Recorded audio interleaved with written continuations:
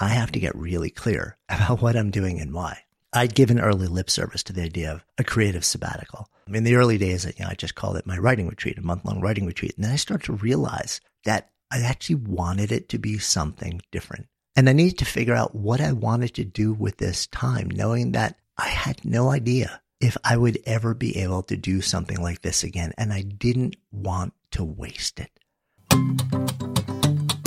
Hey there. So today is a little bit of a different episode for you.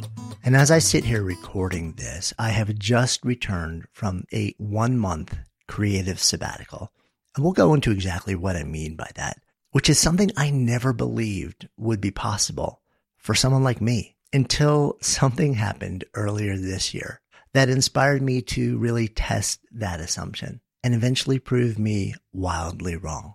And I'm coming back with some experiences, some awakenings, some reality checks and learnings that I wanted to share with you today. Because if you've ever thought about taking anywhere from a month to a season or even a year off, I thought maybe my lived experience while simultaneously running 2 companies, hosting 2 podcasts, producing 3 episodes a week, building additional product lines and streams, experiences, generating a ton of added content across multiple platforms, working with a team that literally spans the entire globe, and pushing to constantly hit deliverable deadlines, and often being at the center and the main bottleneck of everything, that if I could do that, after thinking there's just no way that I'd ever be able to not only justify it, but on a practical level, take a month to step away and focus entirely on creative projects that I've sidelined for years, then maybe what I've learned in this experience just might be helpful. And the funny thing is that this entire thing was actually kicked off by a conversation that happened earlier in the year that changed everything and led me into a month away that shook my world in so many ways. Today, we're going to dive into just what happened, what I learned, and how you might consider creating your own version of an extended, deeply generative, regenerating, renewing, and awakening leave. So excited to share these experiences and insights with you. I'm Jonathan Fields, and this is Good Life Project.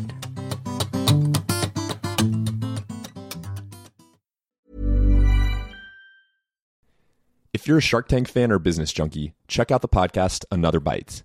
Each week, Another Bite breaks down the biggest success stories and most disastrous failures to come out of Shark Tank.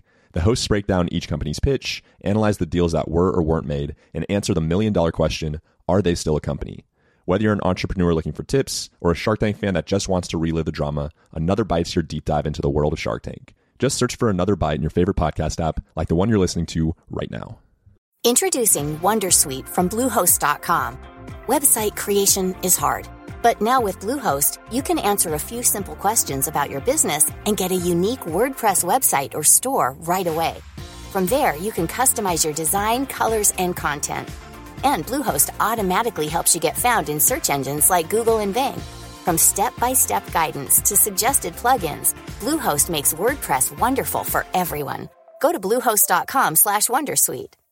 Hey, I'm Ryan Reynolds. Recently, I asked Mint Mobile's legal team if big wireless companies are allowed to raise prices due to inflation. They said yes. And then when I asked if raising prices technically violates those onerous 2-year contracts, they said, what the f*** are you talking about, you insane Hollywood ass f- So to recap, we're cutting the price of Mint Unlimited from $30 a month to just $15 a month. Give it a try at mintmobile.com/switch. $45 up front for 3 months plus taxes and fees. Promo rate for new customers for limited time. Unlimited more than 40 gigabytes per month. Slows full terms at mintmobile.com. Okay, so I was thinking about how to set this up, this creative sabbatical debrief episode. And I'm going to walk you through it in different stages.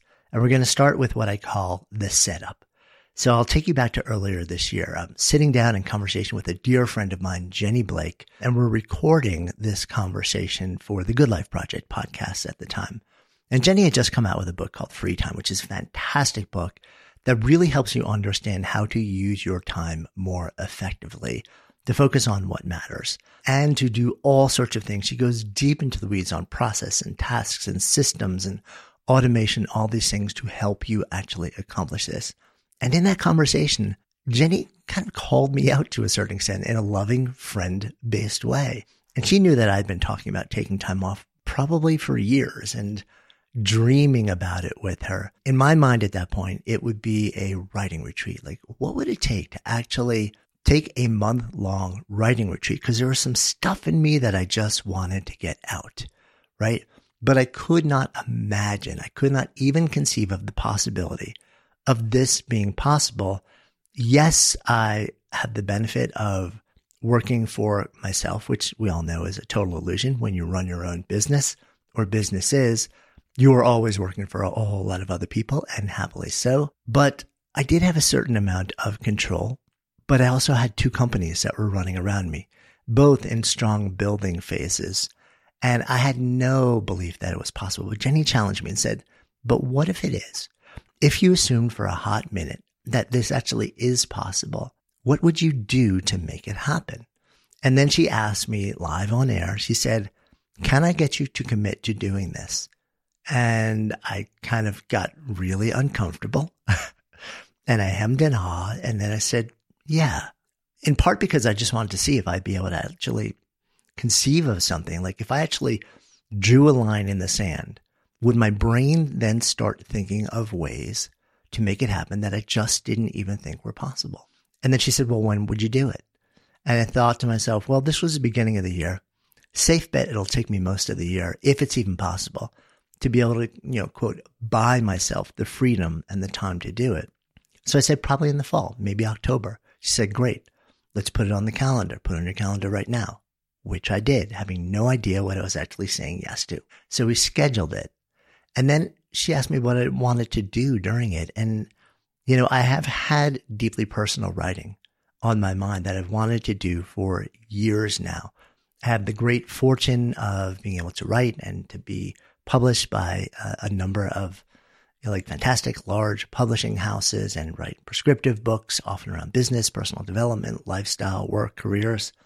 But there's really deeply personal stuff that I want to focus on, not having to do with publishing books, writing specifically to only one or two people and never knowing if they would ever see the light of day beyond that. And I'm not just talking about a letter. I'm talking about a lot of thoughts and stories and words and vignettes and moments that I thought would take me at least a solid month to extract from my head. So we put it on the calendar with the intention of creating a month-long writing retreat where I would begin the process of extracting all of these things from me and then putting them into some sort of coherent creative form. That was the beginning of the year. And I kind of forgot about it for a little bit after that. But Jenny would kind of check in on me every once in a while and say, hey, JF, how's it going? Are you actually tracking to do this? And then I was introduced to the work of our guest from last time, DJ, who, if you haven't listened to that episode, by the way, go listen. He runs a project that really deepens into how everyone can take a sabbatical and what that actually even means.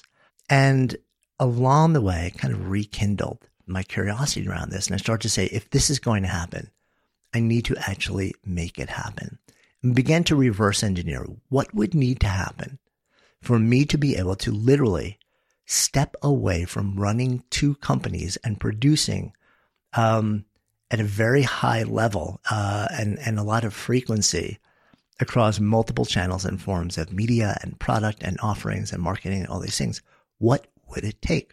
So this began moving me from, what I call the setup phase or the initial challenge / visioning phase into the external work preparation phase. So what would I actually have to do externally to set everything up to buy myself the ability to step away for a month? What work would need to get done running two companies, working with different teams? And by the way, my wife is also my partner in business, so business and life, knowing that she would be largely running ops while I was away, but very much present in her life, which presents a whole bunch of really interesting dynamics to navigate. So I spent time anticipating. I said, literally, what is every need, every deliverable, the timing, the allocation of who's responsible for what, my role in anything that might need to be created, reviewed, edited, looked at, produced in any way, shape, or form, and what would need to be put in place from a content process, from a process, from a strategy process, from a product development process, from a communication standpoint, in order to anticipate and preemptively do everything along every possible channel that would need to come from me before I stepped away, that would literally allow me to vanish for a month without having to worry about anything. And I started making that list. And I kept coming back to it over time because I knew like I'd be walking around 3 weeks after I started it and something else would come to me. And then we would be starting up a new project or testing some new ideas. And that would add all sorts of new things because I didn't want the businesses, any of the processes, any of the teams to have to literally all shut down for a month while I stepped away. I wanted to build it in a way where everyone would be able to largely keep on keeping on in my absence. So that meant continually revising and expanding on that list, right? On the podcast, we had to figure out, how do we then take this and say, well, we're already on any given week, we produce an average of 3 episodes a week across 2 different shows, right? That is a very large production burden with 2 different teams managing it. So in order to buy myself the ability to actually step away for a month and not produce anything, what would we need to do? Well, we needed to increase the production rate for about 4 to 5 months, which was pretty tough. It was pretty tough on me. It was challenging on the team. It got even tougher in the last month when we had some cancellations and we had to fill in and make up and reschedule to try and make sure that everything was staying on schedule. But the beautiful thing is, as I started to get more serious about this, part of the external prep work was not just anticipating the work that would need to be done, but also sharing what I wanted to do, sharing this notion of me stepping away and why it was so important to me and what I hoped to accomplish by doing it. And then sitting down with every person in our teams and getting buy-in. And the amazing thing about the family that we have built, the teams, is that everyone was like, oh, 100%, we are behind this. We all work really hard. We co-create, we collaborate together. And we want to celebrate and support each other's desires and abilities and needs to allocate time and energy to do things that genuinely nourishes and replenishes us and makes us come alive. So I was upfront about what I wanted to do, why I wanted to do it, how I thought we would make it work, and basically asking everybody, how can we work together so that I can do this? And when I actually say yes to doing it, the burden on you all will not meaningfully change or increase. So part of what we did was we spread a lot of that work across many months leading up to it. And we were able to build sort of like a giant reservoir of things that were ready to go. We had other projects. We had new products in development. We had new marketing campaigns to be built, copy and video and design to be created. And about a month out, I created a single page document where every person who would need anything that would either come from me or I'd need to be a part of was listed on one page with check boxes next to it. And I devoted myself to that final month to begin just focusing on creating, editing, doing everything and anything possible, having whatever meetings, setting at whatever strategies were in place to make sure that everybody had what they needed, where I could step away and feel comfortable that people felt prepared and supported to just keep everything going in my absence. It was an intense month, but we all did it together. And I'm just so incredibly proud of our team for doing that. Then we move from the external preparation to the internal vision prep. And this is where I have to get really clear about what I'm doing and why.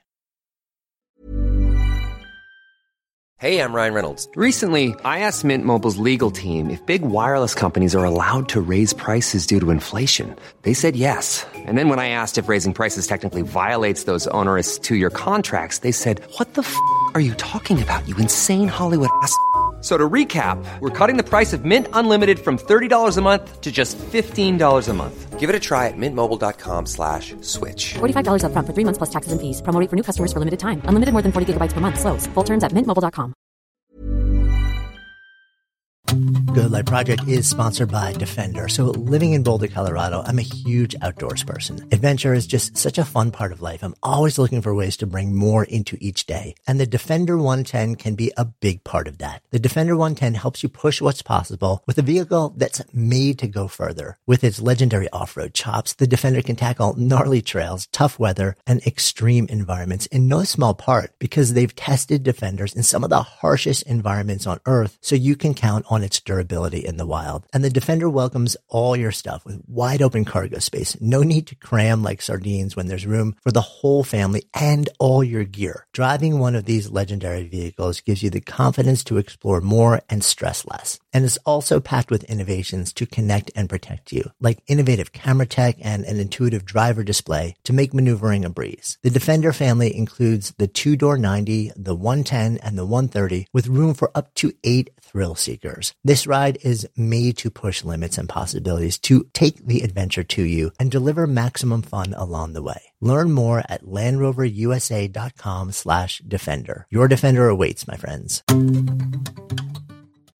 So if you're looking for ways to be happier, healthier, and more productive and creative, I have got a great podcast recommendation for you. And it's from an old friend of mine, Gretchen Rubin. She's the #1 best-selling author of The Happiness Project. And every week she shares insights and practical solutions in the Happier with Gretchen Rubin podcast, along with her co-host and happiness guinea pig, her sister, Elizabeth Kraft, who's also a Hollywood showrunner. So you can join Gretchen and Elizabeth as they reveal really fun and wise insights from cutting-edge science, ancient wisdom, pop culture, and their own experiences about cultivating happiness and good habits. Every week, they offer a manageable try-this-at-home tip that you can use to boost your happiness without spending a lot of time and energy or money. Suggestions such as follow the 1-minute rule, choose a 1-word theme for the year, or design your summer. And they also feature segments like Know Yourself Better, where they discuss questions like, are you an overbuyer or underbuyer, a morning person or night person, abundance lover or simplicity lover? And every episode includes a happiness hack, a quick, easy shortcut to more happiness. I have had the great fortune to be able to share countless lunches and coffees with Gretchen in New York over a period of actually decades at this point and learned so much from her. And now you get the benefit of her wisdom too. So listen and follow Happier with Gretchen Rubin, an Odyssey podcast, available now for free on the Odyssey app and wherever you get your podcasts.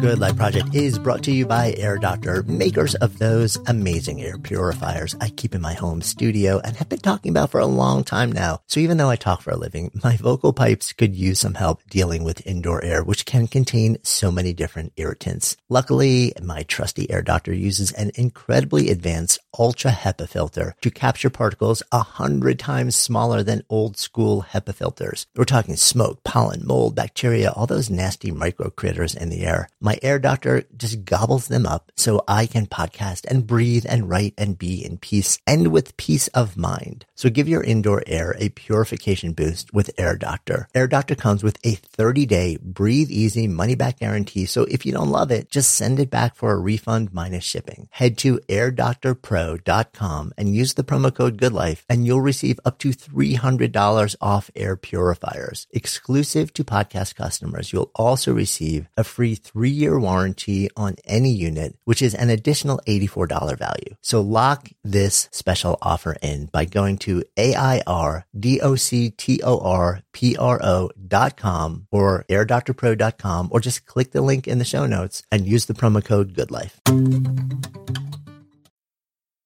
I'd given early lip service to the idea of a creative sabbatical. In the early days, I just called it my writing retreat, a month-long writing retreat. And then I started to realize that I actually wanted it to be something different. And I needed to figure out what I wanted to do with this time, knowing that I had no idea if I would ever be able to do something like this again. And I didn't want to waste it. The thought to me of doing all this intense work, spending a solid chunk of the year preparing for it, inviting the team into the process, having everybody completely on board with this whole thing and making it possible, and then me stepping away for a month. The thought of all of that, and then me stepping away and not having anything that I wanted to accomplish, get accomplished, it was sort of like anticipating devastation. I didn't want that to happen. So I need to get clear on what I wanted this month to be right about. It started as a writing retreat, there were these two things, writing to effectively two different people, that I wanted to write. And again, I'm not under contract to write a book for this. I'm not being paid to do it. I have no deadlines. I'm not writing to a market. This is a very, very different experience for me. Normally, when I say yes to a large-scale writing project, for the last over a decade of my life, I have been under contract with a publisher, which is an amazing thing. This was the first time where none of that was in place. It was all just personal. And I wanted to do this time right? So there was no potential economic value to what I was creating at all. It's just what I wanted to say. It was as much a process of getting something out of my head for no other purpose than I needed it to be out. Getting closer, I began to expand the idea of a writing retreat, though, to the notion of a creative sabbatical. And I've been talking about getting back to physical making and visual creation for years. I am a maker. My sparketype, my primary sparketype is the maker. My shadow is the scientist. And I am driven to create, always have been my entire life. And I've learned about myself that the specific channels where I come most alive in the process of creation are the physical acts of creation with physical materials. It does something to me. So I also wanted to return that to my daily experience. And I wanted to say, it's not just about writing. I want to bring in more of the physical act of creation. Make more art is what it came down to. So the vision expanded to say, I want to complete a rough draft of one of these major writing works that's been in my head, a very rough draft, whatever that might look like. And I also want to be able to build a daily art making practice back into the way that I work and live that hopefully would plant seeds of how I might continue to build on it after. But I really didn't know what that would look like. So I had a lot more defining around what this month would be for me. And I had some very specific objectives. On the art side too, I had a vision of creating a certain number of visual works of art that combined both words and paint and art on a large scale. And we'll talk shortly about how that did or did not unfold. That gets us to the logistics phase. So how long, right? We have to talk about time. Well, I landed on a month. I would have loved for it to be more, but I literally just couldn't imagine being able to buy myself more than that, given the volume and the pace of the work that I had built around me. To me, a month was about the outside edge of what I thought would be possible, where I could push it. And even then, I had no idea if it would really be possible. So I started with the notion of taking a month. What about the timing? Well, the original seed of this was planted earlier in the year in that one conversation that I mentioned. I figured it would take me most of the year to buy my way into it and set it up. So I focused initially on October or November, right? Those would be the months. And those seemed to be months where I thought I could kind of, from a business cycle and a career cycle and a work cycle, buy myself the most amount of time. The reality of the timing had to shift a little bit to accommodate real life. So both the need for a bit more time to buy my way into being able to actually step away for a month for the businesses and a series of unforeseen family commitments that also required unanticipated travel made it so that if I had stuck to the original date of October 1, which is what I initially said, it would have been a brutal process leading up to it that would have required short bursts of travel in the middle of it. And I thought that would kind of destroy what the whole thing was about. So I created a little bit of forgiveness in the timing, and we decided to push it back to October 20th as the start date. So it became October 20 to November 20. So what about the location? And this was a really interesting part of it. And this is something that people have asked me about. They're like, were you going to take a month off and you're going to just go deep into the writing process and go deep into the art making process? You know, are you going to go somewhere? And initially the idea was, yes, let's go to Europe. Let's go to Central America. Let's go find a cabin somewhere in the woods. Let's go find a cabana by the beach, whatever it may be. And we started to explore. We looked at Portugal. We looked at Central America, at Costa Rica, at Mexico, at all different places, at Encinitas in Southern California, another place we absolutely love. what we started to realize was that the fact that we had committed to, and when I say we, it's not just me. This is my wife, Stephanie, also, because I didn't want to leave her for a month. We love being together. We live together. We play together. We work together. We create together. So this was a we. All of this is a we type of exploration for me, at least. So we were thinking, like, are we literally going to pick up and move somewhere for a month? And it seemed intriguing. It seemed fun. It seemed alluring to just drop into maybe a tiny little villa on the coast in southern Portugal or something like that. And once we started to get serious about it, the romance of it started to see to a reality, which is that given that we had set a month to do this, I don't actually travel all that well. Even though I travel to speak and do workshops and things like this, I don't always get comfortable that quickly. I don't always sleep that well in new places and different beds. And we start to realize that in a month, a safe bet if we went to a different country, it would take probably a solid week or two to get settled, to ramp up, to find new routines, to get comfortable in the home, in the bed, and whatever it was. And then in the week where we were starting to wrap up, we'd start to think about preparing to return back to our country. And there was a safe bet that I would probably lose a pretty significant amount of emotional and cognitive bandwidth in the process for the first week to 2 weeks, and then the final, let's call it 3 to 5 days, which would leave about a week and a half, maybe 2 weeks of actual creation time within this month-long sabbatical. It just didn't make sense. So then we started looking at Colorado or US-based places, and then we kind of just hit pause for a minute. So wait a minute. We live in Boulder, Colorado. After spending our entire adult lives in New York City, 30 plus years, we bugged out to Colorado 2 years ago. We live in one of the most beautiful places in the world. We love our cozy little home. We love our bed. We have our coffee shops. We know where we like to be and where we like to go. Winter is coming in, so it's sort of like a nice time to hunker down. Literally, as I look out the window recording this right now, I'm looking at the Flatirons in the Front Range of the Rocky Mountains with snow surrounding me outside and a wintry breeze blowing around. It's kind of the dream place to do a creative sabbatical, but for the fact that it's home and it doesn't check the box of the romantic going somewhere. But we started to realize, if we lived anywhere but here, we'd probably come here to do this. And we kind of just said, what if we just let go a lot of the delusion of the romance and just said, we live in an amazing, magical place. What if we just stayed here and committed to boundaries that allowed this to be the place to make it happen? And that, in fact, is exactly what I did. We stayed here. So this was all about leading up to it. What about the actual right before? And then we're going to dive into what actually happened during the sabbatical. So the opening move phase. Day one, I have an all hands meeting.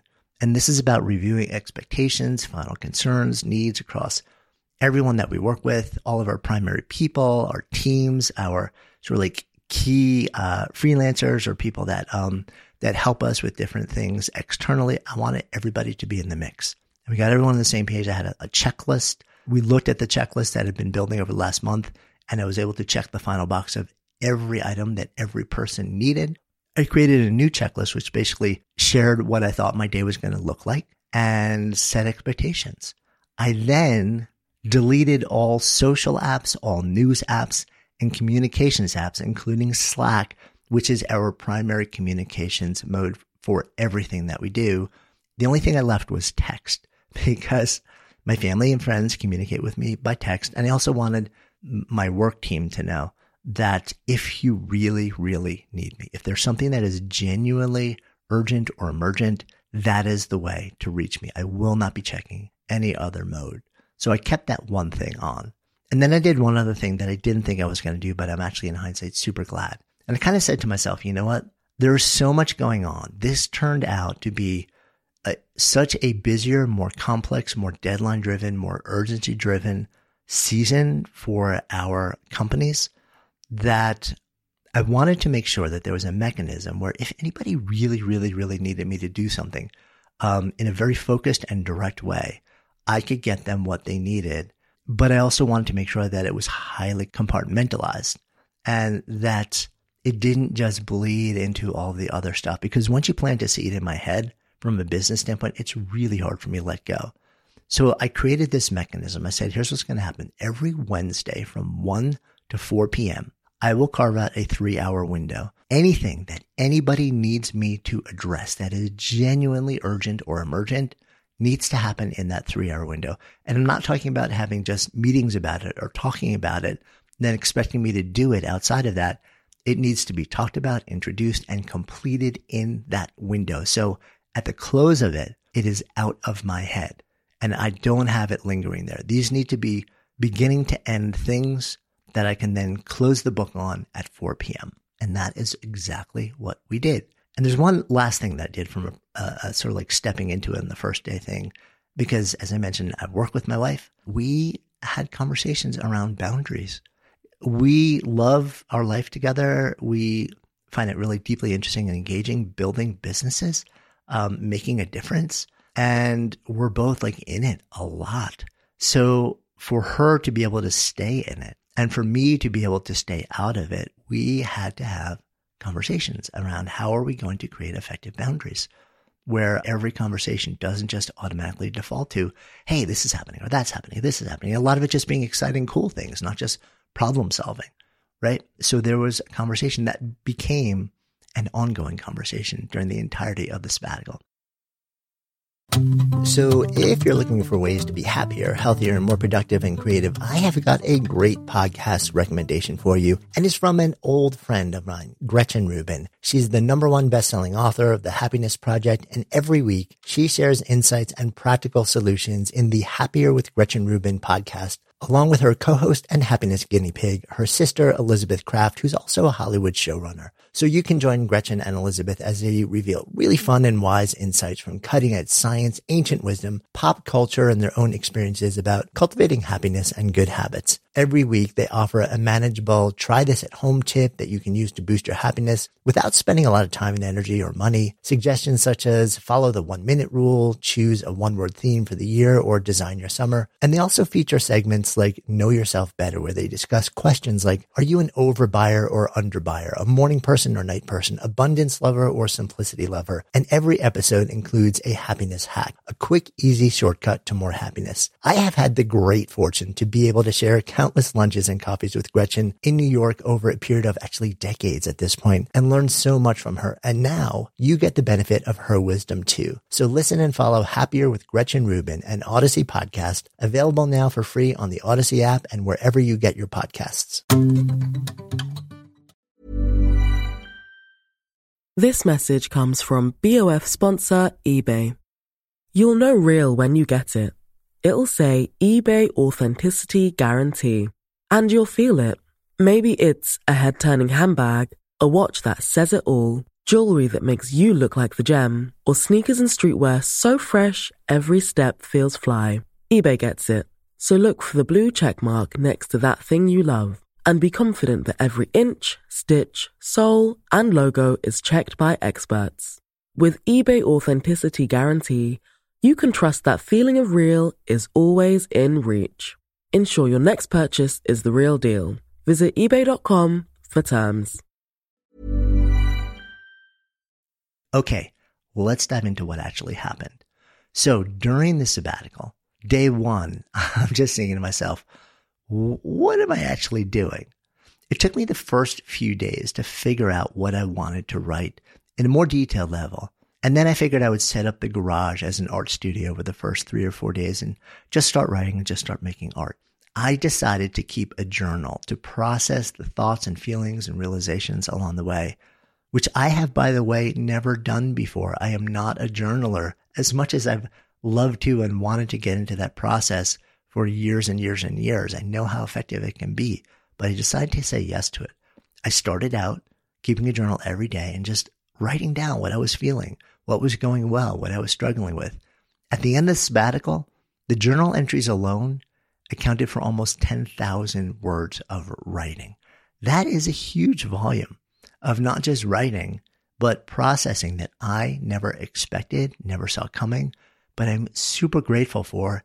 And I'm excited to look back at 6 months from now, a year from now, 3 years from now, to really understand how this short month in the context of seasons of my life really affected me and may have set in motion things that become so much bigger and last so much longer.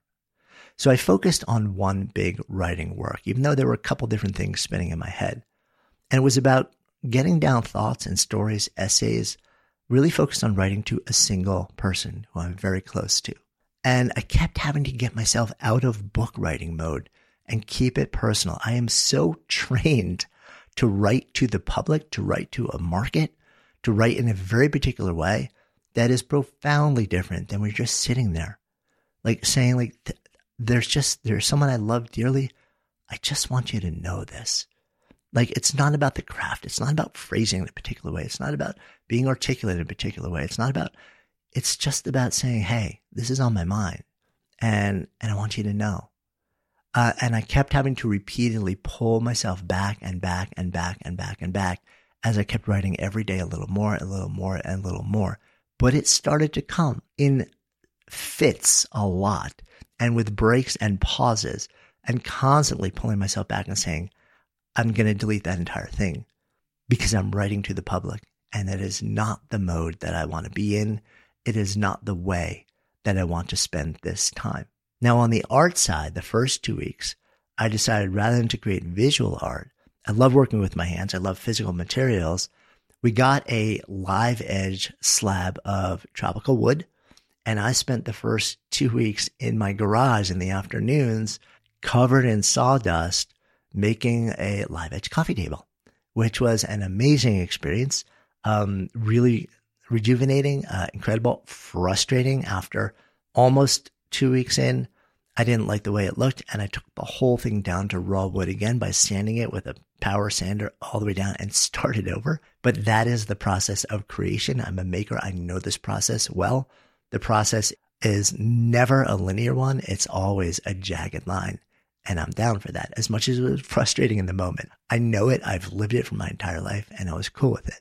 And the more that I got into it, on the writing side, on the creativity side, as they say, people make plans and God laughs. And I had to start holding all the goals and all the visions and all the schedules around productivity and what I thought I would be called to create and how much work I was, ready to get done, how efficient and effective I would be. I had to hold that all more lightly. What I started to realize was that on any given day, I'd either be able to hyper-focus and generate really, like thousands and thousands of words of writing or really cool progress on something on the physical art side, or I'd be largely useless, which, by the way, is not too different than my non-sabbatical days. And I didn't anticipate or fold that level of forgiveness or tolerance for space and downtime into the equation. I'd entirely blocked it out because I only had a month and I, quote, needed to accomplish certain things, right? I said, I don't have time to be human on the level that I normally am, even when I'm under deadline, when I'm working in my regular life. And I had to let that go. I had to let that expectation of intense, hyper-efficient, hyper-effective productivity go, because that has never been my reality. And that is also not the reality of a maker. So much creation happens when you are not actively creating. That is where the ideas, the synthesis, the integration comes together so that when you return to the process, much cooler things emerge. And I needed to create the space for that I hadn't. So that was a big learning for me. So I started also experimenting with times of day to write or be creative in other ways. And I realized that even though I had thought this and planned around it literally for decades, that writing in the morning actually doesn't work for me. There's so much mythology that says get up first thing in the morning, do your morning pages, if that's like one of your practices, and then your early morning hours. They're your best hours for creativity. They're your best hours for writing and really just getting into that space. And a lot of the lore around the world of writing is built around this window. It is a total bust for me. And I've been trying to force myself to do that for so many years. And sometimes I do it, but I'm really not very good at it when I do it first thing in the morning. What I've realized is that if I just follow my natural rhythms, I wander back to sit down and start writing late morning. And I can knock out like a nice chunk of writing for about an hour and a half, 2 hours. Then I take lunch. And then I kind of just like potchkey around, or that's a great time for me to then actually focus on visual art, or sometimes first thing in the morning is better for visual art for me. And then I come back to writing at exactly the time of day where most people agree nobody is able to effectively write, which is like 3 to 6 in the afternoon. There's something for me where I just wander back into it. My brain gets locked into this mode where I can be really effective. So I started experimenting with changing around the different windows for different modes of creation, different modes of making. And I was really surprised at discovering that I was effective at very different times than I'd always thought. So meanwhile, these Wednesday compartmentalized keep up with work shifts were going on every Wednesday from 1 to 4. And I started to discover they were actually working pretty well. Everyone knew that anything they needed me to focus on had to be on the list before that time, with context if they needed, and if they needed a quick meeting to just tee it up, that had to be scheduled in that time too. And everyone was just rocking it out. And it helped me feel like I wouldn't come back to a total crush. But as we got closer, that also changed a little bit. And that was all about me. I was less and less able to compartmentalize what was being sort of like shared on those Wednesday things, because there were tasks that I could complete, but often spoke to bigger things that were ongoing that I knew I would need to dive into in a more intensive way upon my return. And I was struggling to keep it compartmentalized. And the impending work projects took more bandwidth. And this also really made me think, if I ever had the opportunity to do this again, I actually like this structure. I think it's a great way to keep your business going, keep your job going, keep your whatever it is going. Keep the people who you love and who support you feel supported along the way. Keep progress happening while you're not there. But I also said, if there's ever a way for me to do this again, and I hope there is, by the way, 4 weeks is just not enough. A month is not enough. Because when I accommodate for the ramping time in the beginning for the process, the logistics for getting into a groove, and then I accommodate for what inevitably is going to be me starting to shift focus and lose my ability to compartmentalize as we get into the week before coming back, it starts to intrude more.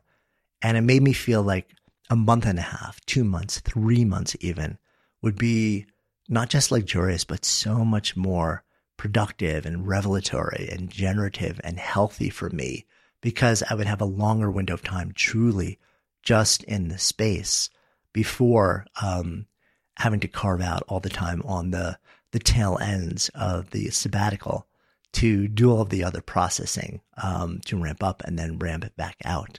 So on the art side, as all this was going on, update there, I love the table that I made.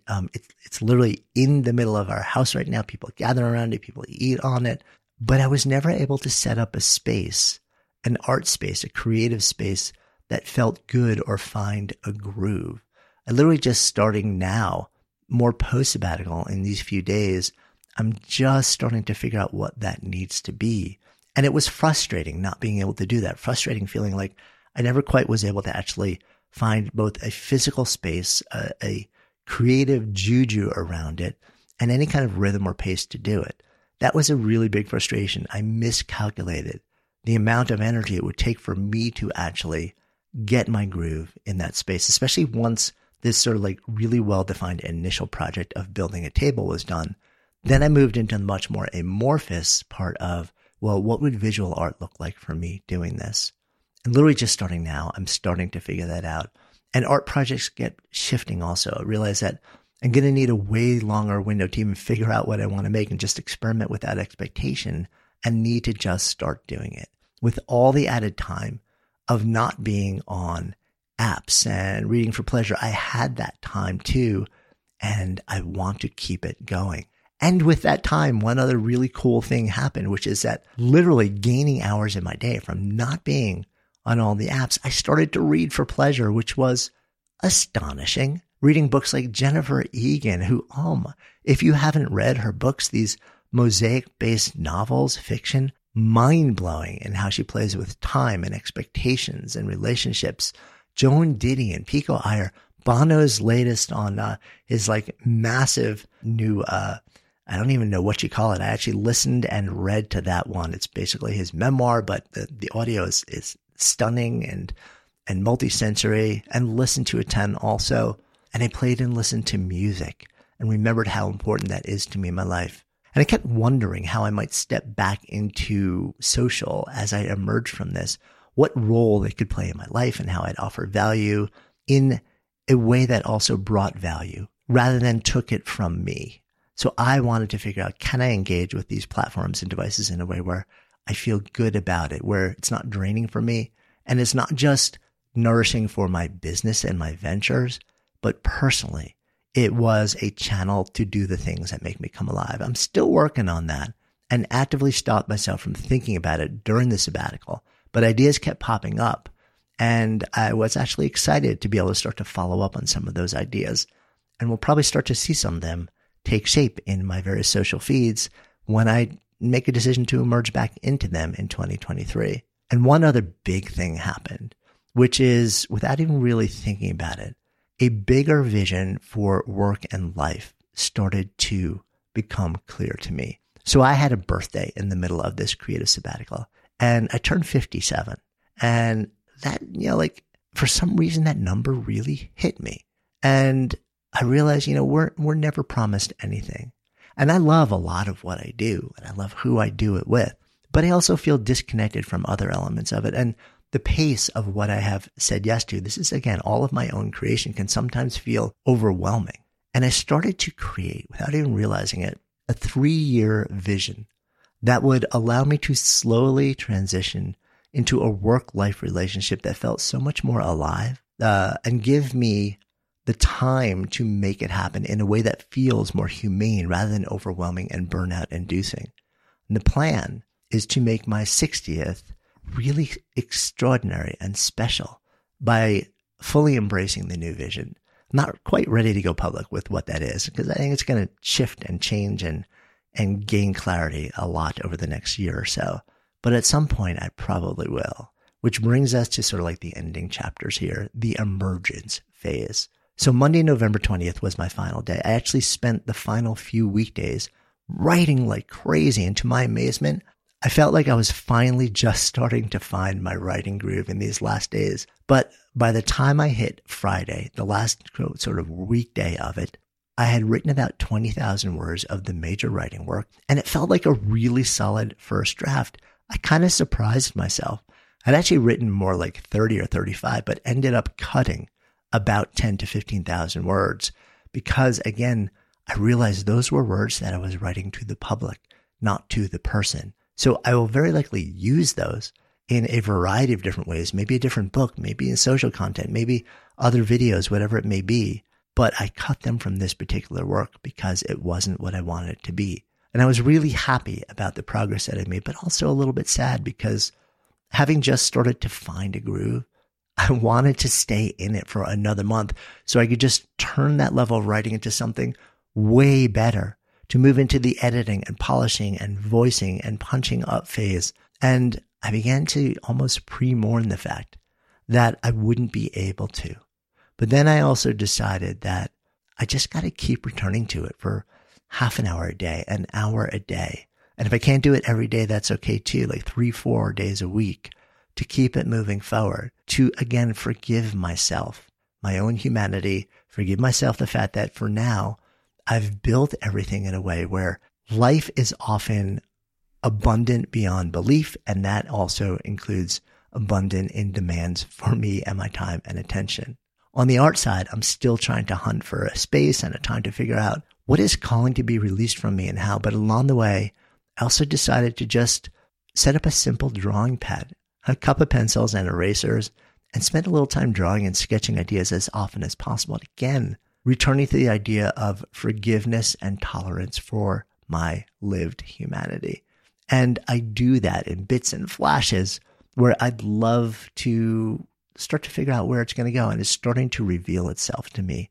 And I'm allowing for the time to do it, but also nudging myself to stay in the practice because I know it's not the type of thing I can think my way into figuring out. I have to create my way into. And having begun to think of this month as a massive amount of creation had to be completed, but that's not what it was really about anymore. It was rather more of an incubator for the next 3 years of my life that reframe with this new vision that is longer term, it makes it easier. It's actually a really powerful reframe when I can remember to let go of my sometimes unforgivable drive to do and just give it space. And on the Monday following the creative sabbatical, I came back. I opened Slack for the first time in a month, and I was thankful to see that actually those Wednesday shifts, they did a great job of clearing out things along the way.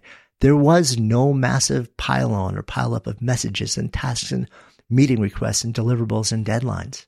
Definitely things that I needed to do in order to clear out the backlog. But by the end of the day, most of it was actually pretty much okay. And I felt so much more full of ease than I ever imagined it could be, based largely on months of prep that went into it and the mechanisms that we had created to ensure that everyone could keep on keeping on while I vanished into my own space and my incredible team kept everything rolling along. So as I wrap this up, it's a Wednesday of my return week as I record this. And while there had been moments where I felt pulled into things that are coming at me a little bit too fast, I'm still in this process of reintegration. It's been mostly okay, way more okay than I ever thought possible. And I've also realized that having a single place for every person on every team and every project to put everything they need from me and note when it was due. And I wanted to keep that process going because this mechanism that we created leading up to the sabbatical is also a way that I could be able to just look at a single place and see at a glance the entirety of my demand ecosystem and know what's coming and when and why and not get knocked into frustration or overwhelm nearly as easily as I did before by random needs, random requests, random meetings, things that come at me out of the blue, or just things that I knew about but maybe forgot about because they were scattered and fragmented all over and I wasn't able to prepare both cognitively and emotionally to make it feel more easeful and manageable. And the big question for me now is, how do I keep the good parts going, learn from the experience, make new and different decisions based not just on the immediate needs for my time and attention, but on how everything makes me feel along the way and whether it tracks with my emerging and rapidly clarifying 3-year vision. And for that, we'll all have to wait for a future update. But what has been incredibly heartening to discover, taking serious time away, even when work and life are wildly complicated, fast-moving, ever-changing, and you believe you're critical to the function of everything, is actually possible. It's not easy, and it may take a very long time to buy your way into it. But for many more than imagine, it is more doable than you think. And one final thought here, because this question came to me from a number of people, both in leadership in organizations and employees, when they thought about doing this in the context of working for a company or their employees asking for something like this. One reason people don't try this is they think, well, what if in my absence, they realize I'm not indispensable? Or from the employer side, they might think, what if they realize they don't want to be doing this anymore and never want to come back? Reality is both are possibilities. But taking this time not only centers the questions and the realities and forces every party to deal with them more directly and hopefully constructively, rather than just keeping your collective heads down and pretending everything is okay. If these questions come up on either side, they are just reflections of a reality that has been brewing for a very long time. Like when I talk to leaders about the Sparketypes and they ask, well, what if everyone realizes that they're doing something that's not aligned with their fundamental impulse for effort for work that makes them come alive, and then they leave? And I'm all, well, that is great. Let them come to that place. Learning about your Sparketype, that's not the thing that makes you unhappy. They have already been unhappy, and it's affecting them personally. It's affecting their job. It's affecting productivity. It's affecting outcomes and results. They're going to leave anyway. So just get it all surfaced, right? These are tools, the sabbatical, the Sparketypes, things like this, that simply allow you to see more clearly what's going on and give you a better understanding of what to do about it. The sabbatical, it can be about accomplishing something defined and meaningful and powerful, but also it's just about creating space for you to see more clearly what is real and true, both the good and exciting, and also the bad and the painful. And then it is up to you to decide whether and how you're ready to deal with these revelations, which is exactly where I find my place now. Dealing, exploring, hopeful, acknowledging the reality of a lot of different things that have happened, some that I've loved, some that I haven't, and excited to move forward and take all these learnings into the next season of work and life. So I hope you found this valuable. Maybe in 6 months from now, we'll do a bit of a follow-up debrief with even more time behind me. And as always, super excited to share these experiments with you. See you next time.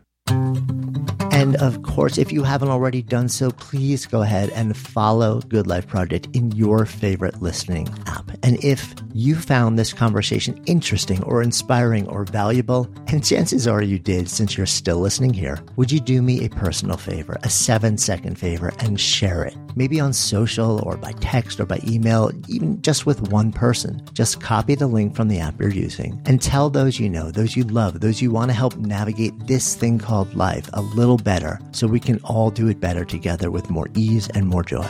Tell them to listen. Then even invite them to talk about what you've both discovered, because when podcasts become conversations and conversations become action, that's how we all come alive together.